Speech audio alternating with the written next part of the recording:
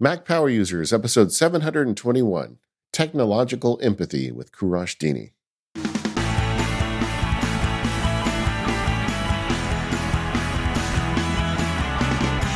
Hello, everyone. I am David Sparks. I am joined by the internet's very own Stephen Hackett. How are you today, Stephen? Good, David. How are you?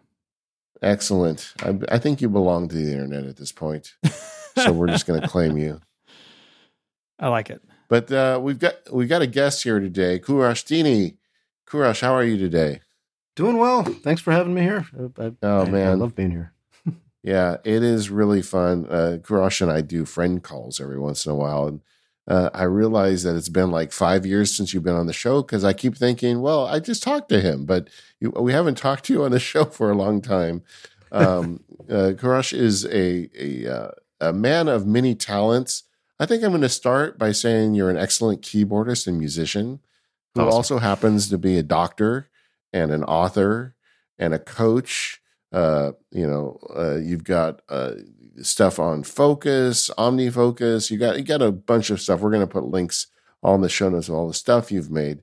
But you're a very intentional guy, and I really love that from having people who are into Apple technology and can bring that level of intention. You've always got some good recommendations and thoughts every time we talk, and I can't wait to share a little bit of that with the audience today. Before we get started, though, we've got a couple announcements. Yeah, we are in the middle of our Give Relay sale. This is a 20% sale on all annual memberships at Relay FM. So there's a link in the show notes, or you can go to giverelay.com. You can get one for yourself, or you can send one to a nerdy person in your life. And all the perks and stuff are listed out. But here on Mac Power Users, we do longer ad-free versions of the show. We refer to that as more Power Users. It took us longer to come up with that name than you think it would, but we ended up there in the end. Members also get access to members' newsletter, a bunch of cool wallpapers, a newsletter, a couple members-only podcasts, lots of good stuff. So head on over to giverelay.com and go check it out. I mean, we've all got that family member every year that gives us socks, right? And you're like, how many socks do I need? Just send them this link and say, hey, you want to bring me joy and delight this year? Giverelay.com. Speaking of which, on More Power Users today, Kourosh has built out a video studio, which is red meat for Stephen and I. Mm-hmm. And at the end of the show, for More Power Users, we are going to be going deep on that topic and discussing video studio build-outs in your home, as Kourosh has done. But let's get started catching up. Kourosh, like I said, it has been too long since you've been on the show. Folks can find you, by the way, Kourosh Dini, KOUROSHDINI.com. It's got links to all the stuff you've been doing. But Apple's had a bit of a revolution since the last time we've had you on the show with Apple Silicon and all the other stuff they've been up to. I think we need to update your hardware. What are you using these days? So nowadays I have, the main update I did was on my laptop. It's now a 2021, 16-inch Apple M1 Max, I guess. It's treated me very well. I kind of go through very long cycles of working with the laptop and until the point where the loading icon just goes a little too long, more than a little too long. And then finally I'll plunk down, okay, now I've got to, throw in, for a good, nice upgraded model. So once that happens, there's this big, deep breath of relief, and I go for another however many years. On that point, though, I think these Apple Silicon Macs, that time when you need to replace this one is going to be a long time into the future. I'm increasingly hearing from Labs members and MPU audience members who got in on the M1 chip, who have no interest in upgrading. Now we're at M3. And if Apple continues on a yearly cycle, in a couple of years, we'll be M4, M5. But these Apple Silicon Macs are just rock solid. The big jump from Intel to Apple Silicon means that, you get that benefit going into the future. And I I almost think that this is going to become a news story in a couple of years. How Apple can't, Apple's getting a low upgrade cycle on Macs because people are keeping them longer. I think they're going to become. That's going to become a thing. That's my guess. I think I have this test planned. I'm gonna see how it goes. Right now, I'm running a 2014 iMac for my performances on. I split between that and the iMac. And the laptop, and it does okay. But what I'm thinking of doing is I might get a. They have these things called Cal Digits. This thing that can like power an external monitor, and then have everything run. The Second Life client, the Ecamm software that I use to broadcast, and Cubase, the digital audio workstation, have it all run through one computer, and see whether the M1 can handle that. If it can make that happen while also powering this other monitor. Now, if it doesn't, then I don't know. It'll be a very expensive mistake, but I'll try it. My prediction is that it's going to work just fine. Yep. It probably won't even break a sweat. That'll be nice to see because the 2014 model just when I try running Ecamm and Cubase at the same time, trying to like record, like you've seen the piano roll kind of scroll by, like you could see it kind of like chugging. It's like thinking, and oh, man. Anyway, well, buy the Cal Digit from somebody that'll accept a return if it doesn't work, but it will work. I mean, the whole piano roll thing is gonna completely go away. I want you to text me when you try this out because I feel like you're going to be like, man, I should have done this 2 years ago because it is. I mean, what they are doing now runs circles around a 2014 Intel machine. It's not even close. The which Cal Digit are you looking at? There's one called a T3, I think it is. There's a 4 and there's a 3, and the 3, I think, for whatever reason, I remember reading somewhere or hearing somewhere that it does better with a cam link, the thing to use for a camera. And so that's the one I was targeting. See, Steven's the resident Cal Digit expert, I think. Oh, no kidding. Okay. Yeah, I've got the TS4, and I do have it running with a cam link, but I don't use that very often, so I don't know if I could speak to that specifically, but I can tell you any of their products, they are pricey, but it's just rock solid. Like my laptop is hooked up to everything on my desk. So a studio display, camera, audio gear, stream deck, like all of this stuff, external drives, all with one cable. And I just come in, I plug it in, Ethernet runs through there too. It's just been so good. And if you're going to turn a notebook into a workstation, it's totally the way to go. That sounds exact. So when I built out the studio, which is now in my it's in my office, so I got to go to the separate office. I do exactly that. I plug in one thing, and all I do is flick on the camera, and I've got an app on my phone that flicks on the lights, and I'm good to go. Then I just have to work through the emotional anxiety of recording myself. That's the fun part. Cal Digit can't help you with that. Now we got to get you into Club Stream Deck, but that I feel like I should probably be careful with that topic. Yeah, you were talking about music apps. Had you ever used Apple's MainStage app? I have not. No. Yeah, I love because I have a little like electric saxophone, like it's a wind controller thing, and I have it plugged into my Mac most of the time. And when I want a little break, like lately I've been playing Christmas carols, but I run it through MainStage, and it's really good. And that app is super efficient on Apple Silicon, but of course it would be because it's made by Apple. But we digress. I do think if you're on the camp that I'm not going to upgrade my Mac until I feel like I really need to upgrade my Mac, in the age of Apple Silicon, I feel like that's going to run a long time. I think I saw a video that MKBHD even has not upgraded his M1 MacBook Pro, and that guy has, usually he's got the latest and the greatest, right? So I think it's a good problem.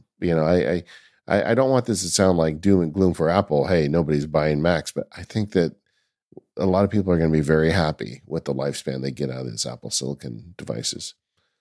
But I interrupted. What other gear are you using these days, Kourosh? Here's an interesting bit. So I went and bought, TikTok, right? This thing, That's the thing that scares me. I don't. That's a way to start a sentence. TikTok. Right? All right. So I promise I'll get to the hardware. But yeah, so it's I'm worried about it because I'm a physician. I don't want, and I hear rumors of it. And looking at things on your phone and whatnot. I don't know how accurate or not, but the rumors are enough to frighten me. So I'm like, I can't use this. And then spoke with a friend of mine. His name's Ernie Hayden. He's a security guy, and he's also a wonderful nature photographer.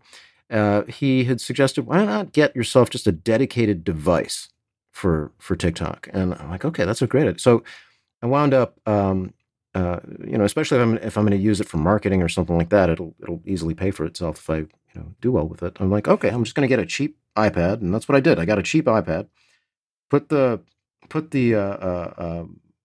TikTok on it. Wow, that's a terrible way to say it, the TikTok. Anyway, it sounds very old. Using the TikTok. Put the TikTok doing program. the TikTok thing. Yeah.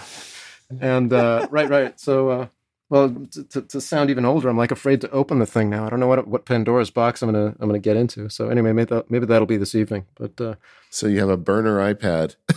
Exactly. I've approached both my kids about it, and one of them's like, "Yeah, don't open it," and the other one's like, "Come on, do it. Let's see what happens." So that would be an interesting question, though. So if you wanted to make a device where you weren't, you didn't have information on there, you didn't want people to track you, I guess you would not connect it to your iCloud, I would assume. Right. You wouldn't install, obviously, any apps like personal information stuff.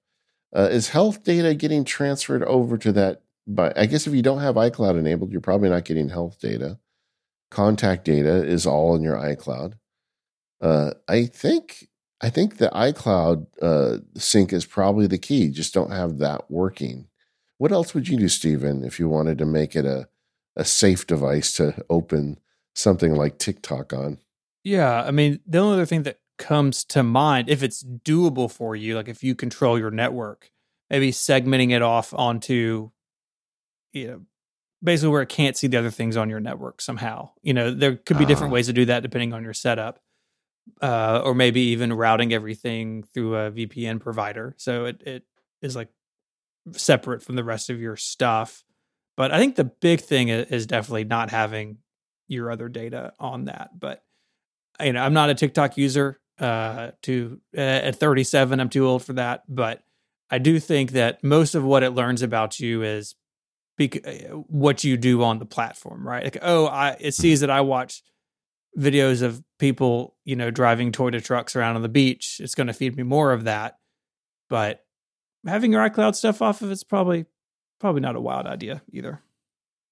Yeah, I did a presentation to some high school kids about TikTok because that is the biggest challenge for them. I mean, my daughter's a high school teacher, and she's like, it's really like a drug. They can't put it down. And it's interesting the way the algorithm is so good at focusing in on what you watch and what you click on or tap on.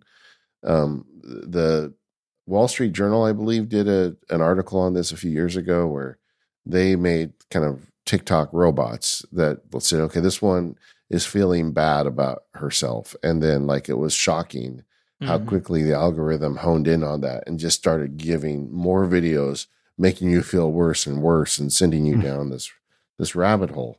Whereas my kids' videos, they basically focus on puppies. And so I'm okay with that. But I get it. Algorithms can be dangerous. Yeah, absolutely. It's a thing. I mean, even in your day job, I'm sure you deal with that where people can get hung up on some of these loops that social media feeds them. Well, it's the technological equivalent of empathy. Empathy itself is not a good or bad thing. I mean, it's very useful, but it's what you do with it. You can be, there are terrible people who can deeply empathize and then abuse that. And so that idea that you just brought up of, let's take this person that feels awful and make them feel worse would be an example of that. Yeah. And they're not doing that to make you feel worse. They're doing that because the longer you stay, the more ads they can sell.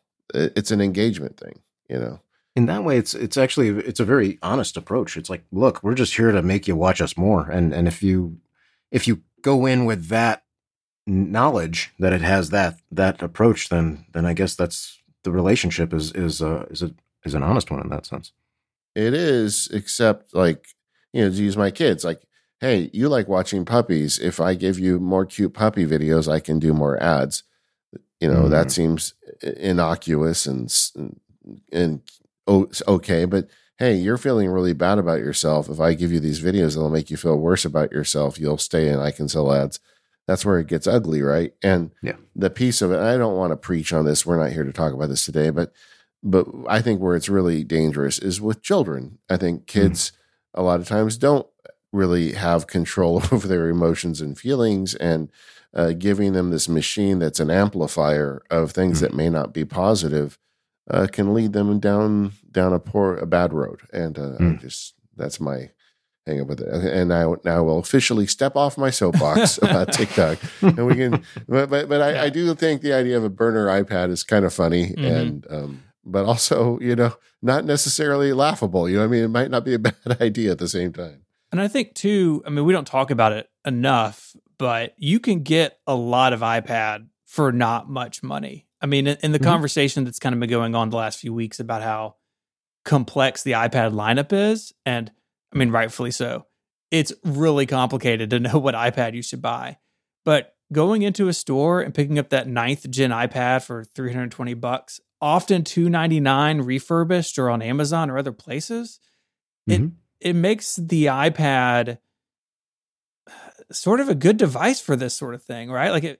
I know a lot of places now are using iPads for like smart home control, or even if you go into an office or something, sometimes there'll be an iPad that sort of manages all the AV stuff. That was unthinkable when every iPad was $499, and that wasn't that long ago. And I have issues with the iPad line philosophically, but it's hard to argue with the low cost to get into the door now. Even when you look at like these unitasker devices that are so popular right now, like they've got the Hemingway typewriter. It's a digital device with a very poor quality screen. All you do is you type words on it, and I believe it exports as a text file. And some people love it and swear by it, but it's in the $500 range. If you've got an extra keyboard, you can get yourself an iPad for almost half the cost and do the same thing. I guess you would have to have a focus mode if you're worried about the interruptions and stuff, but it's a much better screen and probably a much more powerful computer. Yeah. And then once again, you could sign up with or create a new iCloud account for yourself that just is not about, if you wanted to totally silo it out, you can do it that way. Or you could use a focus mode to just lock that son of a gun down whenever you want. I call it, we did a thing on it on the show 2 or 3 months ago, but I have what I call my modern digital typewriter, which is a clicky keyboard and an iPad kind of locked down like that. And I type a lot into that thing. A lot of blog posts and lab stuff and even field guide text gets written that way. And it's a unitasking typewriter for me in all sake of the word, but it's based on an iPad platform. And what Stephen, the other thing was, I was saying earlier, how Apple Mac silicons are going to last a long time. iPads are the reason I believe that, because iPads are built kind of the same way. And you can get like 5, almost 10-year-old iPads right now for a song that probably do enough for just about anything you want to do with an iPad. I just rotated out one of the kids' iPads because it was stuck on I knew it wouldn't get iPadOS 17. I was like, maybe I can get something else for them. And I actually got it, and it was running like iOS 14 or 15 because it was like 10 years old, 11 years old. And they all looked the same back then, so it's hard to tell when they're in a big kid-proof case. But for their needs, which was basically a couple of video apps and a couple of like educational games, it was totally fine. And really the only reason I switched it out because I wanted it on iPadOS 17 for some of the newer screen time and parental control stuff. But the longevity is super interesting. And I do think, David, you're right. It will catch up with the Mac. And I wonder if we fast forward 5 years from now, if the cadence we see right now with M1, M2, M3, if they begin to slow that down a little bit, anticipating or in reaction to those sales numbers starting to move on them. This episode of the Mac Power Users is brought to you by 1Password. Go to onepassword.com/MPU right now and get 20% off. 1Password is so much more than just a password manager. It's like adding an entire security team to protect yourself, your family, or your company. Of course, it gets passwords right. With 1Password, it generates strong and unique passwords, and it can apply them anywhere you are on your computers and your devices. You just need to remember your 1Password. That's why they have the name. But it does a lot more than that. It looks at the vendors you're working with and keeps an eye on them. So if they have security breaches, it lets you know that your password may be at risk. It also looks at the passwords you're using and grades them for you. So if you're using the same password multiple times, it lets you know. Or if you're using a password that shows up on one of those dark web black sites that says, these are the passwords we have hacked, it checks those for you to make sure that you're not on that list and you can change your password to get away from that. It also gives you a place that you can store secure notes on your devices that are secured beyond the normal password and Face ID and Touch ID security.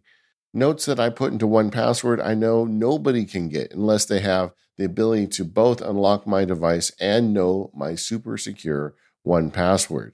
This is where I put things like social security numbers and medical records and things I really don't want other people seeing. And because it's 1Password, it's secure by design. They use that secret key to protect your account password and provide a unique extra layer of security for proven protection. It's private by default. They can't see your passwords or sensitive information. They can't use it, share it, sell it, and neither can anyone else.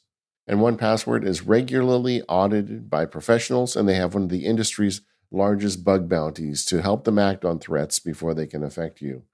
Like I said, you get a security team when you join 1Password. So go check it out. It's at onepassword.com/MPU. That gets you 20% off. Both Steve and I have been years-long 1Password users. I continue to be so. I love it. Got my family using it, and I've shared it with a lot of other family and friends. Once again, that URL, onepassword.com/MPU. Go check it out today.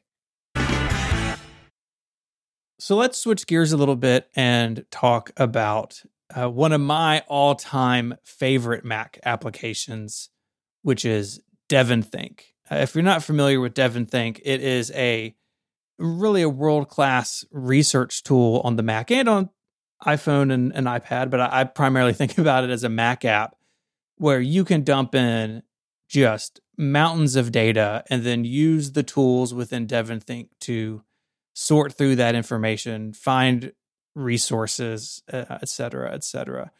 And Kourosh, you wrote a book called Taking Smart Notes with DevonThink that I don't even know how long ago I bought this book, but it has been, when I switched to DevonThink for my sort of computer history stuff, this was one of the books that I read because DevonThink's a big beast and it can do a million things. And I'd like to know, kind of before we get into sort of the nuts and bolts about some of the stuff you cover in the book, I'd like to know what you're using DevonThink for. Well, I continue to use it primarily for its notes. Develop a lot of things that a lot of people will use like different notes apps for. That's kind of like grown into my centerpiece of DevonThink, which I think speaks to its versatility because you can use it for many other things, and I still do. It's also a way that I wind up arranging what I call project maps. These are like a way of like thinking through all the things I need for a project to just maybe be able to launch it very smoothly, and kind of integrate that with OmniFocus. And then I also have things that are dedicated to, let's say, for example, music. I'll have all of my projects that are from Cubase like in there, and then I can interlink and connect with things there very nicely. I have it also use it as a junk drawer, where I have one particular database called Websites and Books, which is just, oh, that's interesting, and I throw it in there, and maybe one day it'll show up again. Taking advantage of the essentially infinite space of the digital world. But I'd say the note-taking and building notes and has really grown for me. It's really become a major thing. And that's really interesting because we've got this like explosion of rich notes apps going on. Obsidian, Rome Research, and honestly, app of the week notes app that seems to be coming out. There's a lot of them getting released now. Mm-hmm. DevonThink is, it's the grandfather here. It's the one that's been around the longest. And for a lot of folks, frankly, myself included, the biggest power of DevonThink is its ability to manage and cull information from files. Like, I love it as a research tool, and the AI it uses, its search is just, I just am shocked constantly about the results I get in a DevonThink search when I throw a big pile of data at it. And I don't think notes is the first answer most people would get when you ask them what they're using DevonThink for. But you went down that road early, and you've really turned it into a good tool for you. It's a powerhouse when it comes to notes. It does just about everything most of the rest do, I think, and or at least the things that I wanted to do. And it's its own dedicated space to work on things, and you can at the same time link outside of it, so that the notes are all in their raw text form or their raw.md form. And what I like about it a lot, the linking in it is unsurpassed, in my opinion. I can link to it, and I can link to a note from elsewhere, and I can rename the note, and the link will still work. And that in itself, the feeling I get when I start writing a note in DevonThink is I don't have to worry so much about, can I connect to this? So I can write my thought, and then I have a key command that using Keyboard Maestro that quickly, actually, is it keyboard? There might actually be a dedicated one within DevonThink. I can't remember at the moment, but I do a quick key command that I can add it to OmniFocus or something and say, okay, follow up on this later. Or I can add it to the notes entry in a calendar entry somewhere, and follow up on this discussion with whomever. And so it weaves itself very nicely throughout the Mac ecosystem, and I enjoy writing it. Once you set I know a lot of people look at it and how do you type in this? All you need to do is, what I do is I create a Keyboard Maestro macro to minimize everything except what I'm writing. And I make sure that, in the preferences, I've set my font to be a nice font. And really the rest is simple typing. Yeah, you've touched on one of the genius things about the way DevonThink is architected, where while the files are, air quotes, in the app, and there's a database and they all live in there, they are all still on disk. And so they're not re-encoded as some weird, other proprietary format. At the bottom of the stack, you still have your regular files, just as if you put them in a regular folder in Finder. And of course, you get lots of stuff on top of that when you're dealing with them at the DevonThink level. But that's one thing I've always appreciated about it. I mean, I've got 170 gigs of stuff in there, and I know that if I ever, need that PDF out of it, I can just drag it out of the app, or I can export it, or I can go find it. And that PDF is, as it ever was, a PDF. And that is unfortunately not something you have that easy access to. You don't always have that in other apps. Like we just did a big episode in Apple Notes, and that is a valid criticism of Apple Notes, right? That I don't really know where my stuff is, and it's in this weird database, and I can't go get it easily. And the makers of DevonThink, they do that differently, and I appreciate that. I do as well. And you can even go a step further where you can leave the folder in Finder and index it from DevonThink. So it'll act as if it's in DevonThink, but DevonThink will be just no, you could leave it there. I'll figure it out. So we mentioned that it runs both on the Mac and mobile devices. The type of work I do in DevonThink, I'm always at my Mac. So I have DevonThink to go set up, but I don't ever really use it. Does the mobile version come into play for you, or is this primarily a Mac app for you as well? Primarily Mac app, but I do use the mobile, and the mobile, I sync it locally. So it works out, I have a reminder to sync it daily. And it works out fine. But I always I've always liked the laptop. Beyond the iOS devices themselves, just I feel most at home in typing there. So that's kind of my centerpiece. Yeah, because you could sync DevonThink a bunch of different ways. So I have all my stuff synced to Dropbox. They have a iCloud CloudKit sync, but you're just doing the plain old fashioned sort of local area network sync, where I guess you open it on the phone and you open it on the Mac and you tell them to sync up with each other. That's the one. Yeah, I think it's the Bonjour method or something like that. Yeah. I can't remember what it's called, but yeah, that's what it is. And no, it works out very nicely. I was thinking as you were talking about the PDFs and the writing, one of the things that you can do is how surgical you can be about it. So let's say you have let's say you're typing in a markdown document, and you're writing it out, and you've got a bunch of headings on different things. You can select one of the headings, and you can copy a link directly to that heading and point that from anywhere. And you can do the same thing with a selection in a PDF. So if you're referring to that PDF from somewhere else, you can say, okay, I want to connect to just that part, and or I'm drawing this quote out of this part, and you know exactly where that is. And anyway, I just find it remarkable and enjoyable. But like anything else, there's a skill practice set to it. But once you get it, you're good. Have you spent time looking at some more sort of modernized apps like Obsidian or Notion or other things like that? Yeah, so I've played with both. More Obsidian. Obsidian is interesting. It's got a wonderful, robust community, and a lot of people enjoy it tremendously. And there are a couple of things that it can do that I'd like DevonThink to do. But one of the things that, so I always keep trying it, but then I always return to DevonThink. I'm like, just feels like home, and there's things that I like that it does. But one of the things that I thought was stopping me, for example, was that ability to link to something permanently. So Obsidian, just in its raw form, if you change the title, it breaks the link. However, there is a community plugin that lets you now, it lets you link to the document, and it would be more or less a permanent link. But I tried it, and then it adds something in the header. I forget what everybody calls it, but there's something where you add a bunch of stuff in the header now, and it becomes like the categories and the DevonThink already does these things as its own sort of columns, and you can create custom ones for that.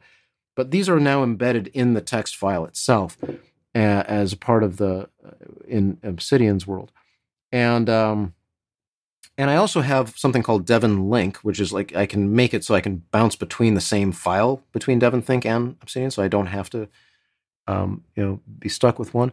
But two troubles. One is when I have a bunch of things stuck in the header of the text file, I don't like it. I don't like it, and just whatever gut response is there. And then what was the second issue? I had a second issue in my head and it ran away. Anyway, in the end, I can see how it works well for everyone, but I just somehow DevonThink it maybe with the way I can play with the windows, for example, I can move this here and jump it over there, and it doesn't feel as enclosed as it does when I play with Obsidian. But that's just me. People ask me this all the time because I have field guides on both products, and they're like, "Well, which one?"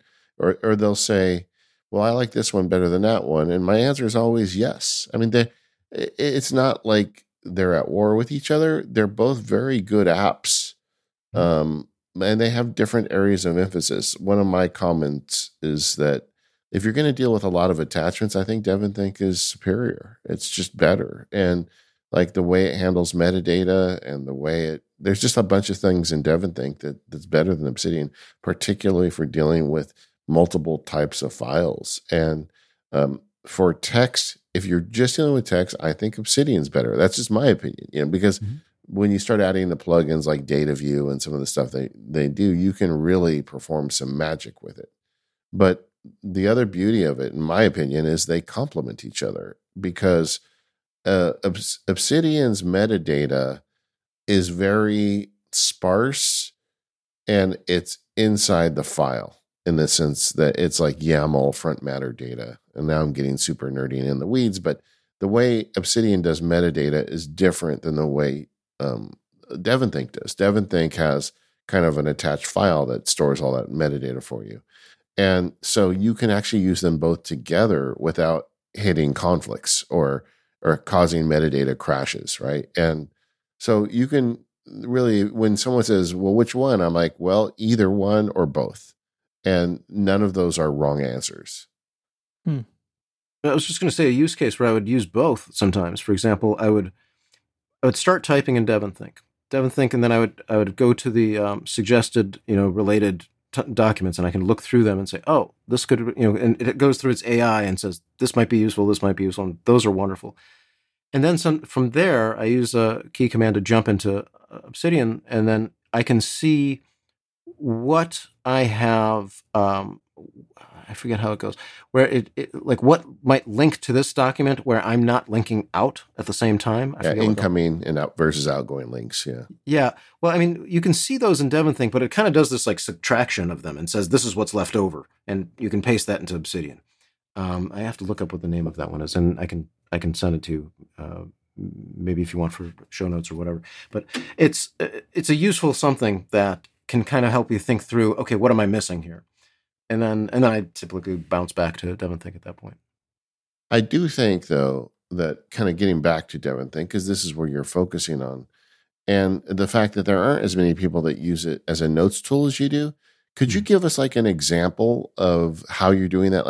Like just a project that you can feel comfortable talking about on a podcast and how you're using the notes feature.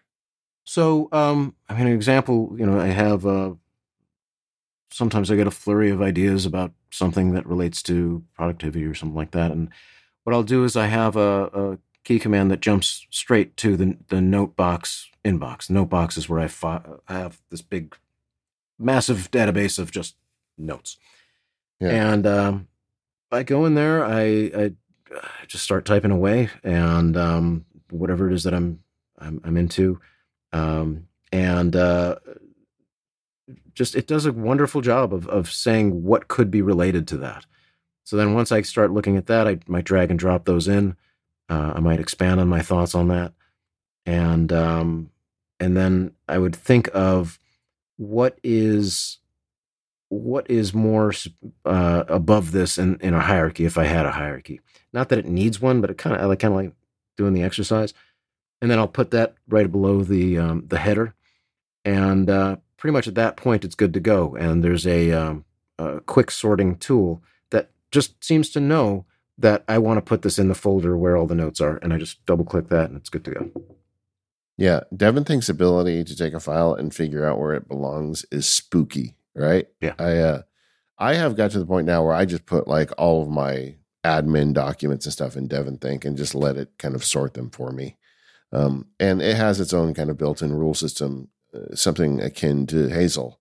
And it never ceases to amaze me when I say, figure out where this goes. And it does, like more often than that. And the more you use it, of course, the smarter it gets at that. Yeah, no, I think that's one of the big things with DevonThink is that where I think if you approach it deliberately, then it will enhance your organizing ability strongly. I kind of view it like similar to a writer-editor relationship. Like if you write well, your editor is going to make that shine. If you don't write so well, they're not going to do much. So like if you organize relatively okay, if you have some idea of like, okay, I want this to go here and there, I'm going to link this that way and the other way, then DevonThink really takes it to another level for you. Have you spent any time with Notion? Not enough. A little bit here and there. It looks nice, but the trouble is it's less about Notion and more about diving into one thing after the next. Yeah. I was looking at that. I was looking at there's another one called Craft, and I know there are other ones out there too. But eventually you just kind of say, I've got. I can't do this all the time. Yeah. And honestly, Notion really isn't, it doesn't stack up against what you're doing with DevonThink. It's more of a collaborative tool. Something you said earlier, though, that has me curious is the idea of a project map. You said you build your project maps in DevonThink. I want to know what a Kourosh project map is and how it's built. Sure. So a project map is several components, and it's less about the tool and it's more about the concept, if you will, because it could spread out across things. And sometimes they'll have it in DevonThink, sometimes in OmniFocus, sometimes both, sometimes it's on a sheet of paper. But it's, in summary, it's a few things. It's, let's see if I can rattle this off well. One is the decision whether or not you want something to represent something for you. So for the anti-example I give is a book with a bookmark sitting on your nightstand doesn't need a project. It doesn't need or necessarily. I mean, it's like you know what to do with it, and you Yeah. right. But if you want to start representing things, you have to make that decision. Do I want it to be represented somewhere? So there's that. The second is the idea of a prompt. How are you going to get back to this thing? OmniFocus does a great job of setting up lists, or maybe you have alerts, or maybe you think about your habits, maybe other things that are involved with that. Thirdly, you have the idea of a next action. If you can think of what's the next action involved, it's useful to have that somewhere listed high up on that in this document or whatever it is that you're using to create it. And the bookmark, in the physical spaces, represents that. Next up is a link to resources or directions to materials. So links to resources, DevonThink does wonderfully for that. Basically, you want to make everything super simple to get to. Because if you can limit the search task, the better you are at being able to get to things and start things and reduce that sort of action potential that's necessary to get into something at a particular visit. Drafting an aim can be helpful. This is a student of mine who came up with this one, which I like, which is basically thinking, where's this going to belong? Where would this go? What's it going to do for you, kind of a thing. Just what's the aim? Lastly, is this idea of I think this is lastly, unless I'm missing something, but it's the what I call reflection into silence, which is whatever's on your mind, and usually whatever's on your mind about it, and that can usually convert into they're thoughts and questions usually. So those can convert into tasks or plans or just questions, and you just write them out and you kind of think through those things until really nothing else comes to mind, at which point you can let it go and you can consciously let it go. That's the key. You want to be able to consciously let this go. You can kind of watch it drift away rather than distract yourself from it. And once you've done that, and you don't have to do this every time, but it's useful if you kind of go through the exercise, then you have this wonderful both save point and launch pad for what you're going to do next with that thing. And then it's I would assume it's just a template that you drop into a new DevonThink note, and then you just start typing in the various answers underneath and links and whatnot. You can totally do it that way. Yeah. But the thing is because it doesn't have, I think it through every time. Maybe I do it. Yeah. But sometimes, I do it on a piece of paper. I'll if I'm playing a board game or something like that, or or cards or something, I like being in the analog space for that, so I'll just write it out there. What am I doing next, and where the stuff is on the third bookshelf on the right, or whatever it is. It's more of an idea space thing, but it often does translate into DevonThink or OmniFocus. This episode of MPU is brought to you by ZocDoc. You know that feeling when you finally get the thing you've been searching for on the internet?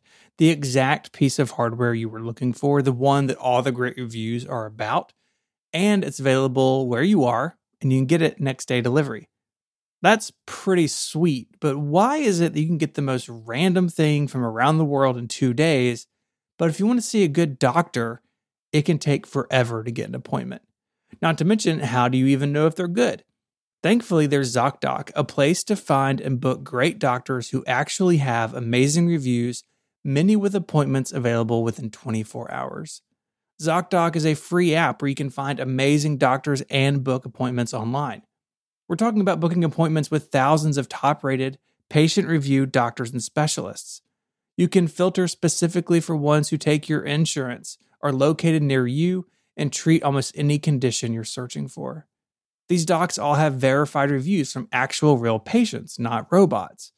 And the average wait time to see a doctor booked on ZocDoc is just 24 to 48 hours. That's it. You can even get same-day appointments. Once you find the doctor you want, you can book them immediately with just a few taps in the app, so no more awkwardly waiting on hold. ZocDoc is fantastic. We just changed insurance here in the Hackett household, and unfortunately it meant we had to change some doctors. And using ZocDoc meant that I could look at reviews. I could see what people were saying about these healthcare providers, and it helped me make more informed decisions. Go to ZocDoc.com/MPU to download the ZocDoc app for free, then find and book a top-rated doctor today. That's ZocDoc, ZocDoc.com/MPU. Our thanks to ZocDoc for their support of the show and Relay FM. Kourosh, because you're so intentional, one of the things I wanted to talk to you about on the show is your what I call productivity stack. And to me, that's like calendars, tasks, email notes. What are the things you use to kind of work through whatever you're working on? And what are the tools of choice you've picked for those? So let's go through that, starting with the calendar. Where do you manage your calendar and how? So I use BusyCal, which connects to the Apple calendar system. I like BusyCal. The 2-week view that it offers, I find to be so incredibly valuable, and I don't understand why it's not more present in other apps. At least maybe I just haven't looked enough. But there's that, and it's very versatile, and I like being able to add just a ton of information to any particular event, and it works nicely for me. I like it. Do you calendar like block? Do you put a lot of things on it, or is it just the essential appointments and dentists and patients and things? I mean, what goes into your calendar? Only things that are that involve other people. So that hard landscape sort of idea, the ladder that you described, the patients or dentists and such. I don't. So my work system is. So this is a kind of the latest sort of thing that I've been thinking through. I do what's called a visit-based approach to work rather than what I might call a force-based approach. The hyperschedule type of situation where you kind of put things in blocks, it can work for some, but for a mind like my own, it doesn't. I tend to, as soon as the time shows up, I'm off doing something else. And then having to fix it and adjust it and make things work again and all that just becomes more work, and I don't want to do it. So I do what's called a visit-based approach, which means that a visit is this. I show up to a thing. I can, preferably with distraction set aside, for the length of at least a single deep breath. That's it. I don't have to do any work. If I do, great. But if I don't, that's fine. I'll schedule the next one. And so I basically design my entire system around visits rather than these sorts of scheduled out times. And as a result, I don't need to do I don't need to block out times on my calendar. I don't know how I'm going to feel on that day or at that time or that hour. And I want to be able to have some say in how I guide myself. And that lets me do that. Yeah, I am the exact opposite. I need the discipline of the blocks, and I'm not saying that I always live up to them. If I don't feel it when I get there, I will move it to another day or later in the day or whatever. I do think a false narrative about block scheduling or hyper scheduling is that it's too rigid. It's not. You can move them. You don't have to keep them where they are. But I do find that if I don't have them, then I don't get the important work done. It just doesn't work for me. But that's interesting. I do think we are all different when it comes to stuff like this. And tasks, I would assume you're still using OmniFocus. Sounds like you are from the last segment. Absolutely. OmniFocus is still it's a powerhouse for what I do. There's a it's twofold at this point. One is OmniFocus, and I have what I would call a navigation system built into OmniFocus, which helps me kind of orchestrate those visits that I was describing. And so I look at my list of, okay, these are the visits I want to make today, and I base that, I look at the calendar and I kind of, figure my way out through the day. The other thing I'll do is actually replicate the exact thing in pen and paper, using a graph-based system. So something almost looks like a habit tracker, and like a grid-based system is a better way to put it. And it kind of mimics the same thing, but I like having that analog. It makes it so much easier to. Well, it's nice to feel. It's nice to work with it. There's something more organic to it. But there's also the practical.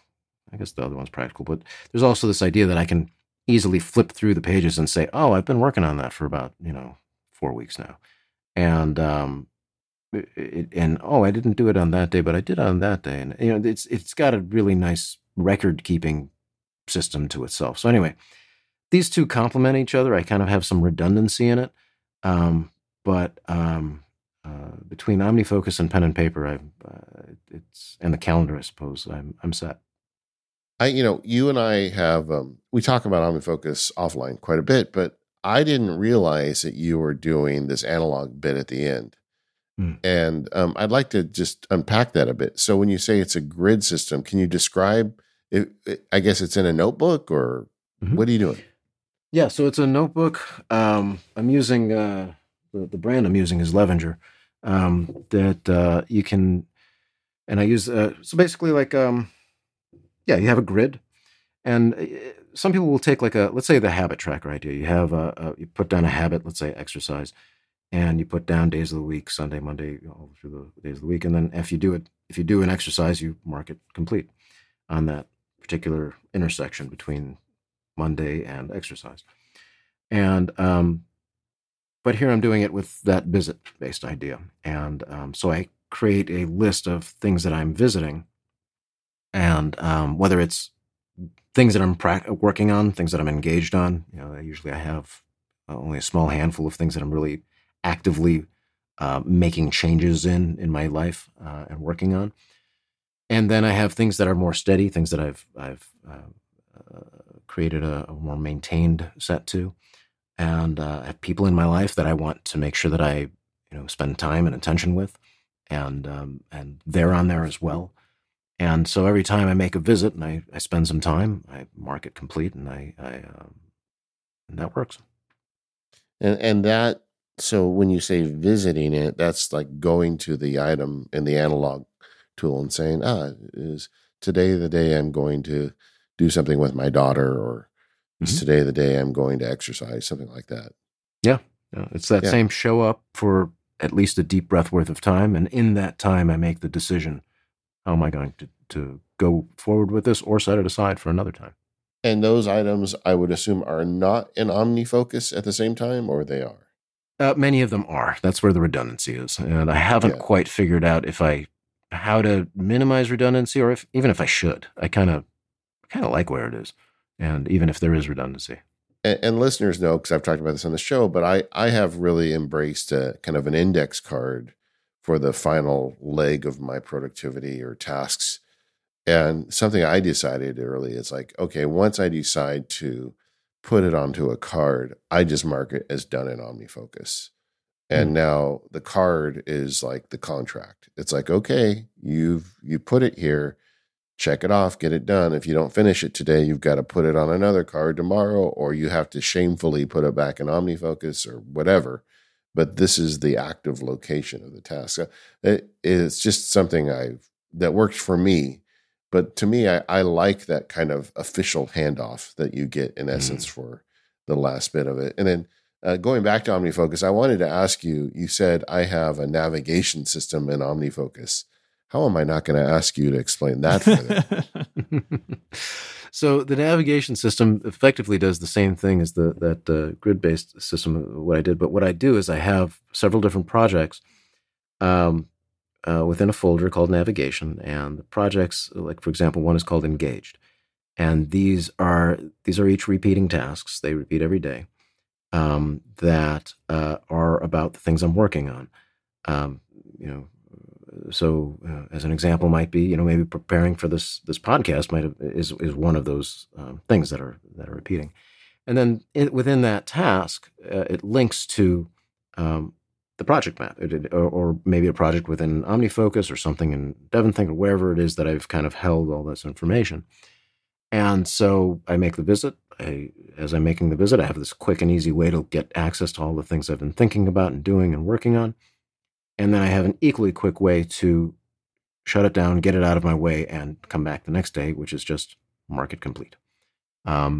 Those things that are in the, whether it's in the Engage project or there's other projects, so things that I'm going to get to, things that are, again, steady, and maybe things that I'm planning to do, like what date I'm planning to do them.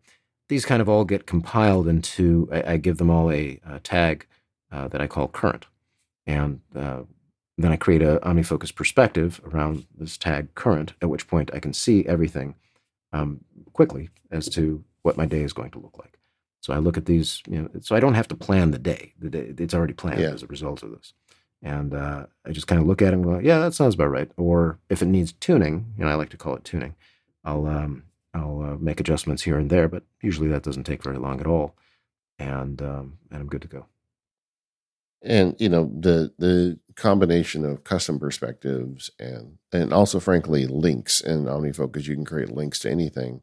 I have a similar system, and it's those powers that make OmniFocus very difficult to quit. I mean, I've looked at other task managers, and they just don't do this stuff.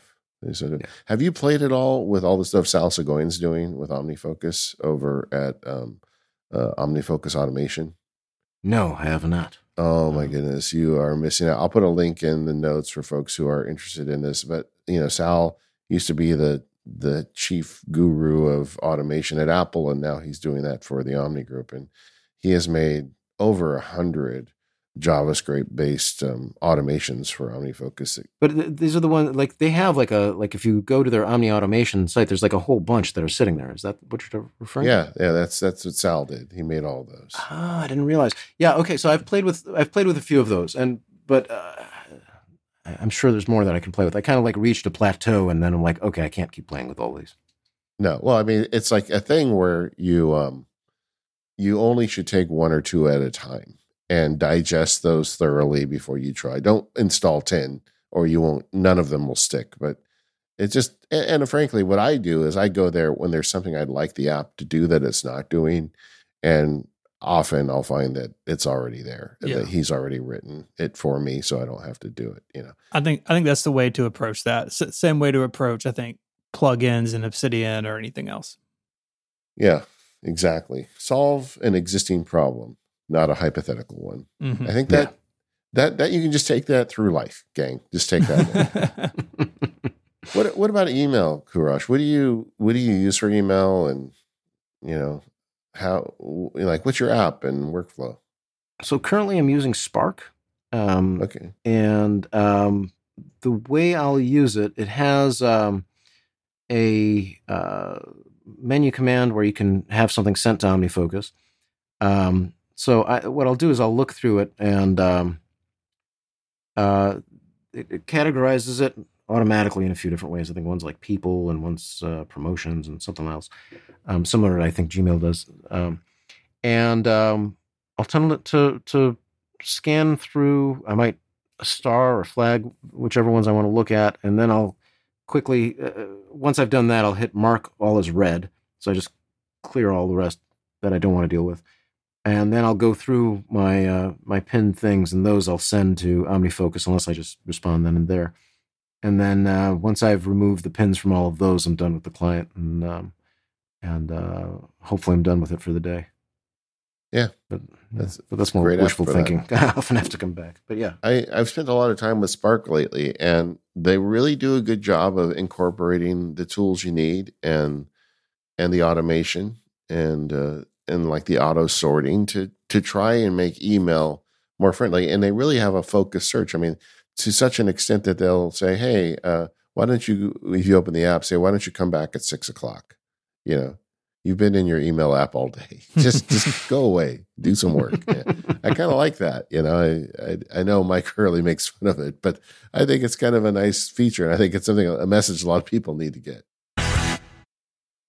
This episode of the Mac Power Users is brought to you by Indeed. Join more than 3.5 million businesses worldwide using Indeed to hire great talent fast. Just go to Indeed.com/MPU. We're driven by the search for better, but when it comes to hiring, the best way to search for a candidate isn't to search at all. Don't search, match with Indeed. If you need to hire, you need Indeed. Indeed is your matching and hiring platform with over 350 million global monthly visitors, according to Indeed data, and a matching engine that helps you find quality candidates fast.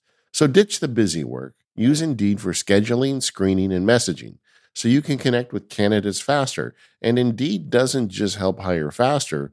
93% of employers agree Indeed delivers the highest quality matches compared to other job sites, according to a recent Indeed survey. Getting the right person on your team is so important. You need the right mix of skills and talent, but you also need the mindset and attitude. Putting out an ad and all those old ways we used to hire people seem so antiquated and frankly so incompetent for this type of hiring. Indeed makes it so much easier because it brings you the right candidates to begin with. Then it's up to you to sift through those qualified candidates to find the exact right fit. Leveraging over 140 million qualifications and preferences every day, Indeed's matching engine is constantly learning from your preferences. So the more you use Indeed, the better it gets. Join more than 3.5 million businesses worldwide that use Indeed to hire great talent fast. And listeners to this show will get a $75 sponsored job credit to get your jobs more visibility at Indeed.com/MPU. Just go to INDEED.com/MPU right now and support the show by saying you heard about it here on the Mac Power Users. Once again, that's Indeed.com/MPU. Terms and conditions apply. Do you need to hire? You need Indeed. And our thanks to Indeed for their support of the Mac Power Users and all of Relay FM. So another one of your projects is Waves of Focus. And first of all, I can't believe we didn't say it when we mentioned your website at the beginning. You may have the most beautiful website of any guest we've had in a long time. I had to say it. It's so good. I love it.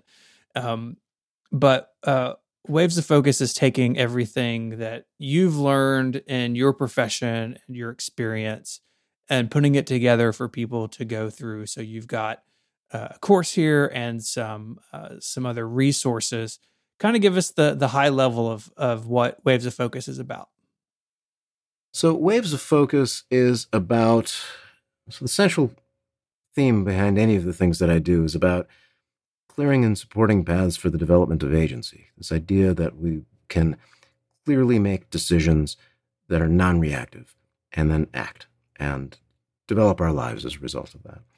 Now, Waves of Focus is built around what I call this wandering mind. So it's often equated with ADHD or anxiety, but I have a whole thought process on why they're not, where there's overlap, but not quite. Anyway, I won't get into that. But it's the idea that one struggles often with managing where their mind is and where they want their mind to be. And whether that they wind up diving deep into hyper-focus on certain things, or they struggle to get themselves to do things that they feel like they, quote, should do, or any number of a range of things that kind of create this sort of stumbling through life that often creates a certain injury within the self, a sense of rawness to that sense of agency. You know, they feel like even if they see a task, like the example might be you see a task that says write report, and you look at that and there's this part of you that just viscerally says, I don't want to do this. So that group, those who are struggling with that, who often try to find the answer in one app after the next, or, you know, writing it bigger on the refrigerator or something. That's who I'm trying to target. That's who I'm trying to help. Because it's not the app. It's about developing a relationship between past, present, and future self. Because oftentimes those relationships are abused when inadvertently, unconsciously so. And I'm trying to help learn how to grow those relationships again.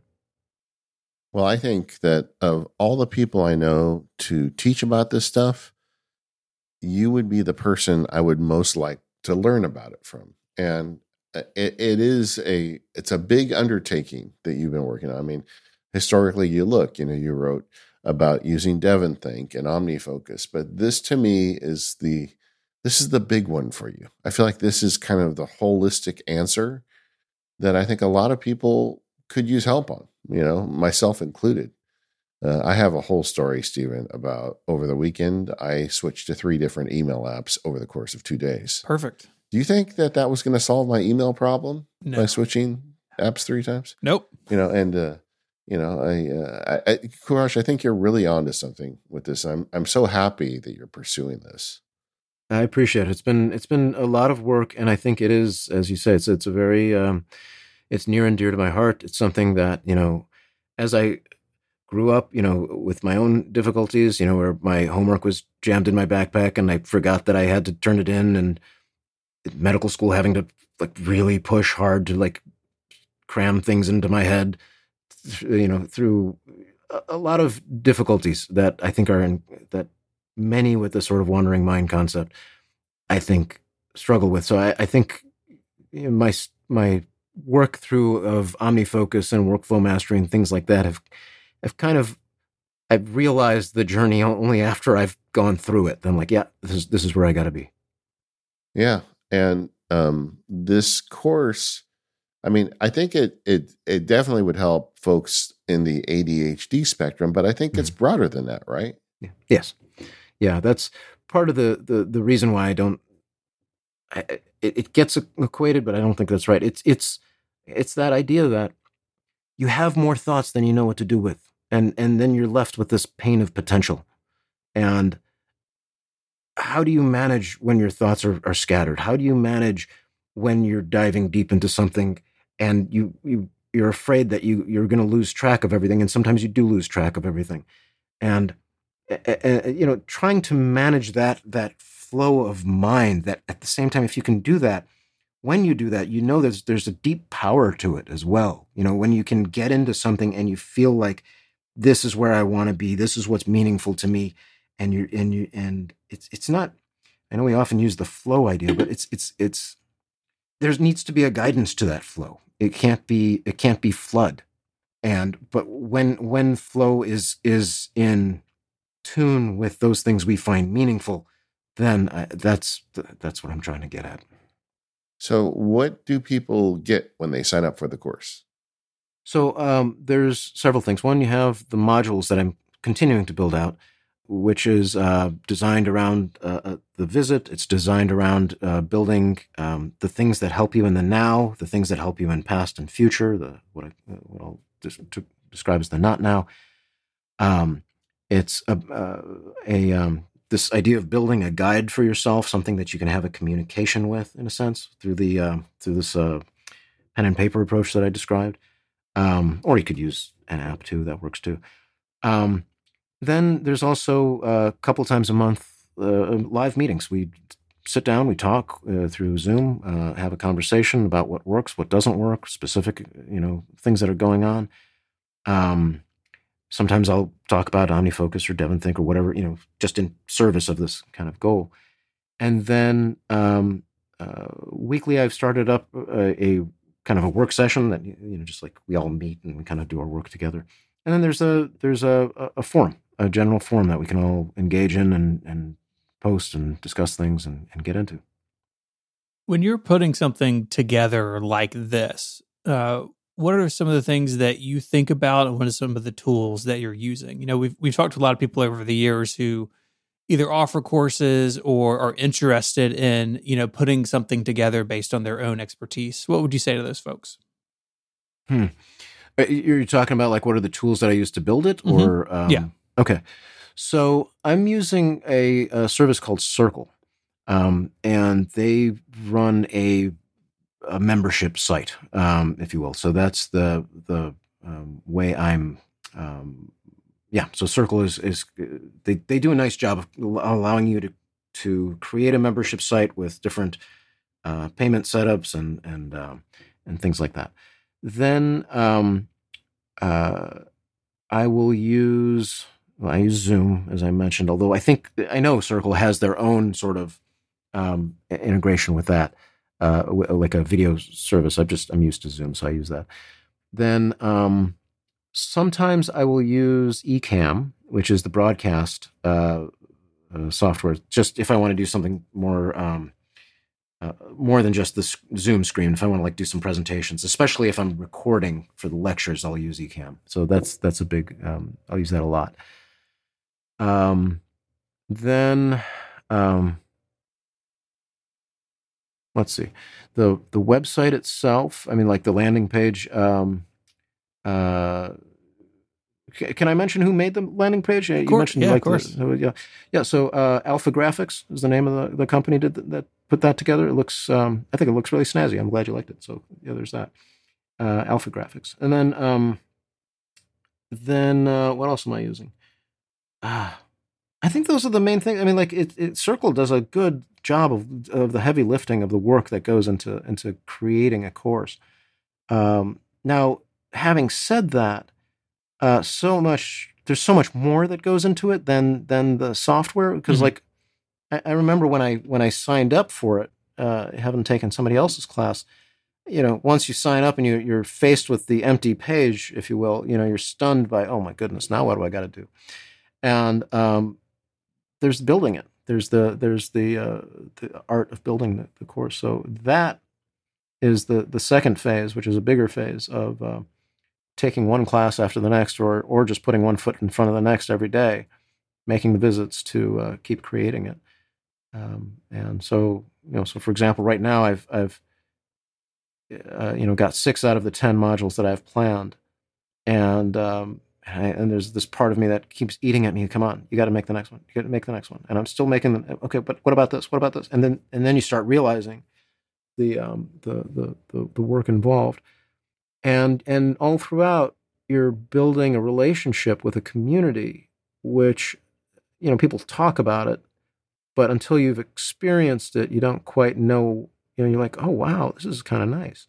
You kind of you develop relationships with people in a different way. Anyway, I think I'm going off topic, but I think you were asking about the tools. But anyway, I got lost. Well, no, I mean, yeah, obviously the work that you're putting into it with the content you're creating, I mean, that's obviously the most important thing, right? And with your background in education, I'm sure some of that comes more easily than others. But is that writing and is that planning? Is that taking place in DevonThink, and then you sort of move it into the platform?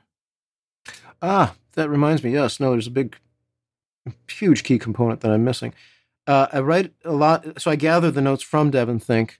I might transfer that to Scrivener sometimes to kind of think through a long form piece. I'll do that in Scrivener. Yeah. And then from there, I'll transfer to Keynote. Keynote is a huge, huge thing where I love Keynote. I've enjoyed it for years, and even more so now. I combine, so what I'll do is with Ecamm, I have a picture of myself in the corner, and I have Ecamm, and I have the Keynote presented in this other area, and then I can move back and forth between different scenes of either just myself or just the Keynote presentation, and then looping back in on the video setup, I have it set up where I have a teleprompter above my laptop where I drag the Keynote presentation thing above the laptop. So now it's like I'm looking through this teleprompter at the camera, and I can read through my slides while I'm tapping forward, sometimes using a Stream Deck, sometimes just using the keyboard on my laptop. And that is what I use to actually develop the lectures themselves.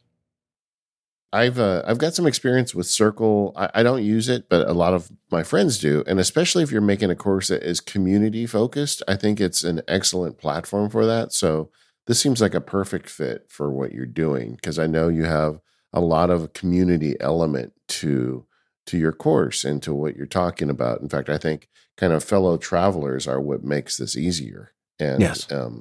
And I think that you absolutely picked the right platform there.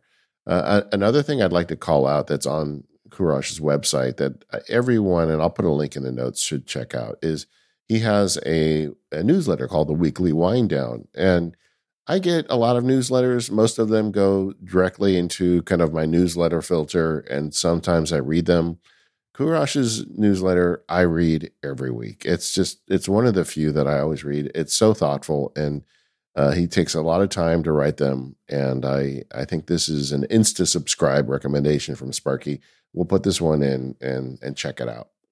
I much appreciate that. It's a point of pride for me. I work very hard on that every week. I pour out a few hours of time into 600 some odd words, and every week I they say batch your work, and I can't do it. I come up at the screen and I'm like, okay, what am I gonna get into? And I find something that I've been thinking about that week and means something to me, and I put it into some form, some story, something that I hope resonates, and I'm really grateful that you find that you enjoy that. So thank you, David. I appreciate that.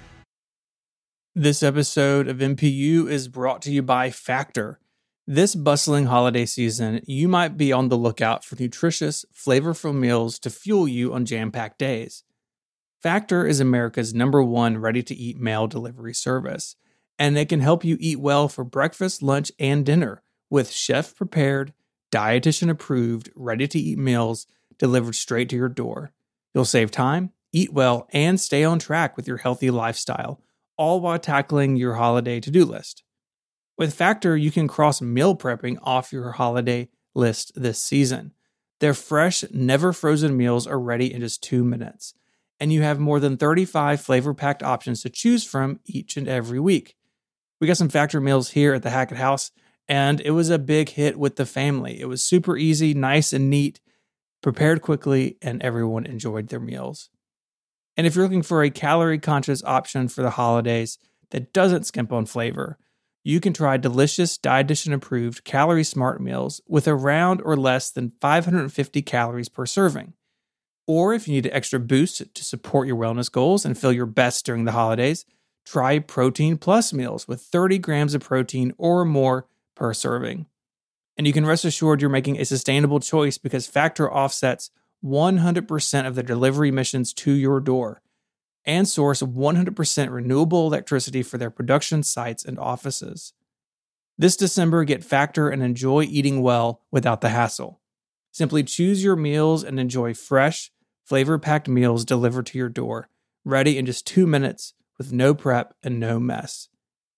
Head on over to factormeals.com/MPU50 and use the code MPU50 to get 50% off your first box. That's code MPU50 at factormeals.com/MPU50 to get 50% off your first box. Of course, that link is in the show notes. Our thanks to Factor for their support of the show and Relay FM. Kourosh, we always like to end the show sharing with some of your favorite things. And you have brought us a unique group of things. Normally, our guests bring apps or services.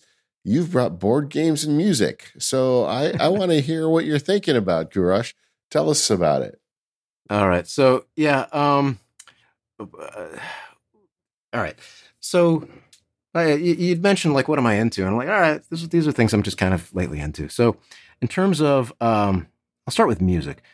3 albums that I've been enjoying. One, Ensemble du Verre, is the group name, and the album is Rooms, that I've been listening to. Very chill, sort of jazzy.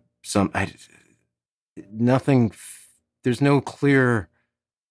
It's not there's no clear beat, although it's there. It's just velvety to listen to. I enjoy that one.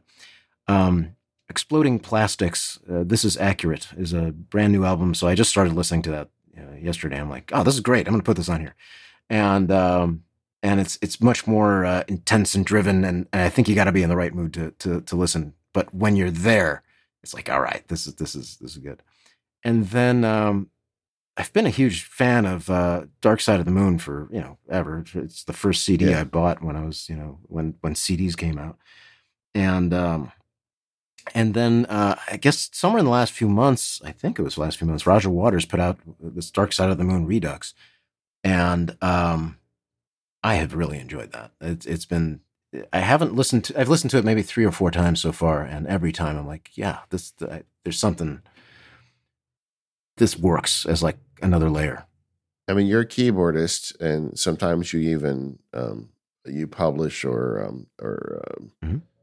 broadcast when you're playing your music. But I've never asked you where does listening to music fall into your life? I mean, do you listen to music all day, or what's the role of music consumer in your life?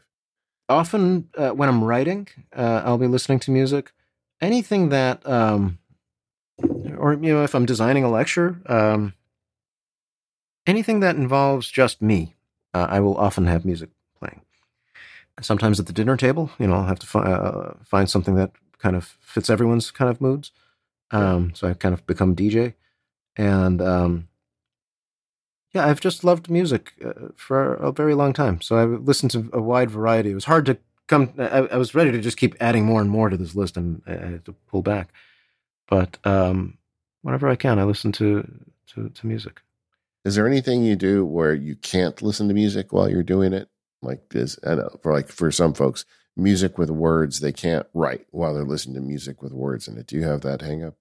It depends on the song, depends on what's going on. So if the words are, I guess I'd make the decision in the moment. If it's really pulling my mind away, then yeah. But other times, music can be stimulating for me. So, the story I sometimes say is when I was in high school, this is like the idea of the wandering mind, that sometimes stimulation helps to keep focus. And other people like, how are you? Like I would listen to on repeat Metallica's "Justice for All," "Kill 'Em All," "Master of Puppets," "Ride the Lightning," just like one tape. It was all cassettes in my boombox, and it'd be loud, and I could focus. I could like engage. I could do the math. I could do reading. I could do whatever, even with the lyrics.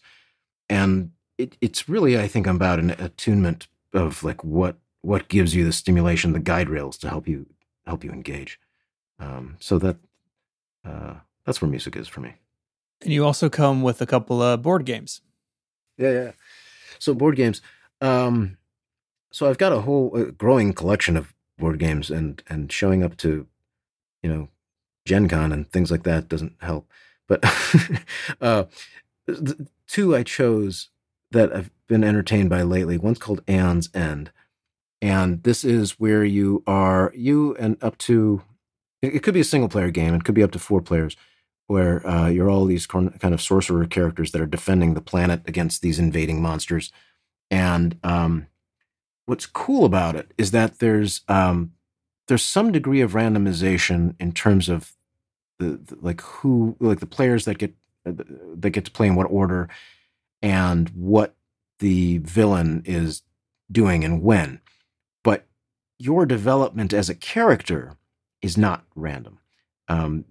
You can choose from, this sort of marketplace that's itself randomly picked, but then how you decide to move forward and develop yourself, there's a deliberate process to that. And I find it it becomes a really interesting puzzle every time you play it. And it's hard. I often lose. But when I win, or when we win, it's, you come through like, this was good. And so that's Anne's End. And then Dale of Merchants is something where it's got these cute critters that are kind of make up these merchant like helpers, I suppose. And you're trying to build up a stall, a merchant stall, and whoever does the best job wins. I think they make it to the guild or something. It's like that. And it's another great little puzzle game, and where you're thinking through how to create certain sets and use the sets in your cards to help further build sets, and you're all trying to compete against each other. So that's a competitive sort of game, and it's just adorable. It's at the same time it's adorable. It's kind of brain crunching, kind of, and it's fun. we're heading into the holidays, and I know you're an avid board game player. If somebody's listening and they want to maybe kind of get their family into some board games this year, you got any recommendations for some good starter games? I grew up playing games like Monopoly, which feel like work to me. I don't like those games. But I know there's a lot of fun board games out there. What's a couple that you would recommend to help people get started? Okay, so let me think. Give me a moment. Okay, so if you want to play by yourself, I like this one called Grove, Grove. That one's kind of fun. If you've got, I guess it depends on like what, because there's so many different levels to games, and so I'm thinking of like at like kind of a not too intense. I like one called there's a Splendor game with a specific Marvel flavor to it that I've been playing that I've enjoyed, and that I think is like that's like starting to get into it. That's where like you're branching into getting into more depth of rules and things like that, but not quite. And it's like a good next step. If you're looking for like an intense sort of something that's relatively easy to learn, once you get it, you're good. But there's like an intensity to it. It's called Set, S-E-T. That's one where you're just a group of people and you're all playing at the same time and grabbing stuff. If you're looking for, if you're looking for something that's like a social deduction sort of thing that has up to 8 players, there's one called Spyfall. And that's one where one person's a spy and everybody else has a location. They all the people who know the location, nobody knows who the spy is except for the spy. And then you're all kind of asking questions of each other to try to deduce who the spy is, or the spy is trying to figure out what the location is. And that's an interesting one as well. That sounds like a really fun party game. Like it can be, a bunch of people over. Yeah. Yeah. It's one that I would say, give it at least a couple of rounds, maybe even more, because at first everyone's kind of frozen and trying to think through questions. But then once you get the kind of, once the oil in the machinery starts going, it's pretty cool.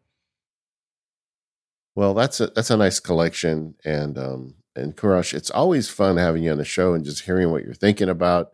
Some of the things you want to check out from Kourosh are Taking Smart Notes with Devin Think. Definitely check out Waves of Focus, which is this new thing that you're working on. That I really want this to become your thing, because I feel like you can really make a dent in the universe for a lot of people, and I hope that happens. Another great book you have is your OmniFocus book, Creating Flow with OmniFocus. I had to think for a second, but an excellent book on OmniFocus as well. Anywhere else people should go to check out your work? I think the main site would be either wavesoffocus.com or for that one specifically. But if you go to kouroshdini.com, KOUROSHDINI.com, that has the branches to the rest of the things. So, for example, if you want to follow my music related, I do my Saturday morning performances. If you want to get into that, go to kouroshdini.com/music. But otherwise, I think everything pretty much hubs from that point. Well, you're one of my favorite people on the internet, and I really appreciate you coming in today. Thanks to our sponsors, 1Password, ZocDoc, Indeed, and Factor. We are the Mac Power Users. You can find us over at relay.fm/MPU. You can find the forums at talk.macpowerusers.com. Every week there's a new post in there for the new show. You can comment on that. There's tons of great resources in there. Just this week I had a problem, and I Googled a question on it, and the number one answer was at the Mac Power Users Forum, and I love that. So we hope to see you there. Regardless, we'll see you next time on the Mac Power Users.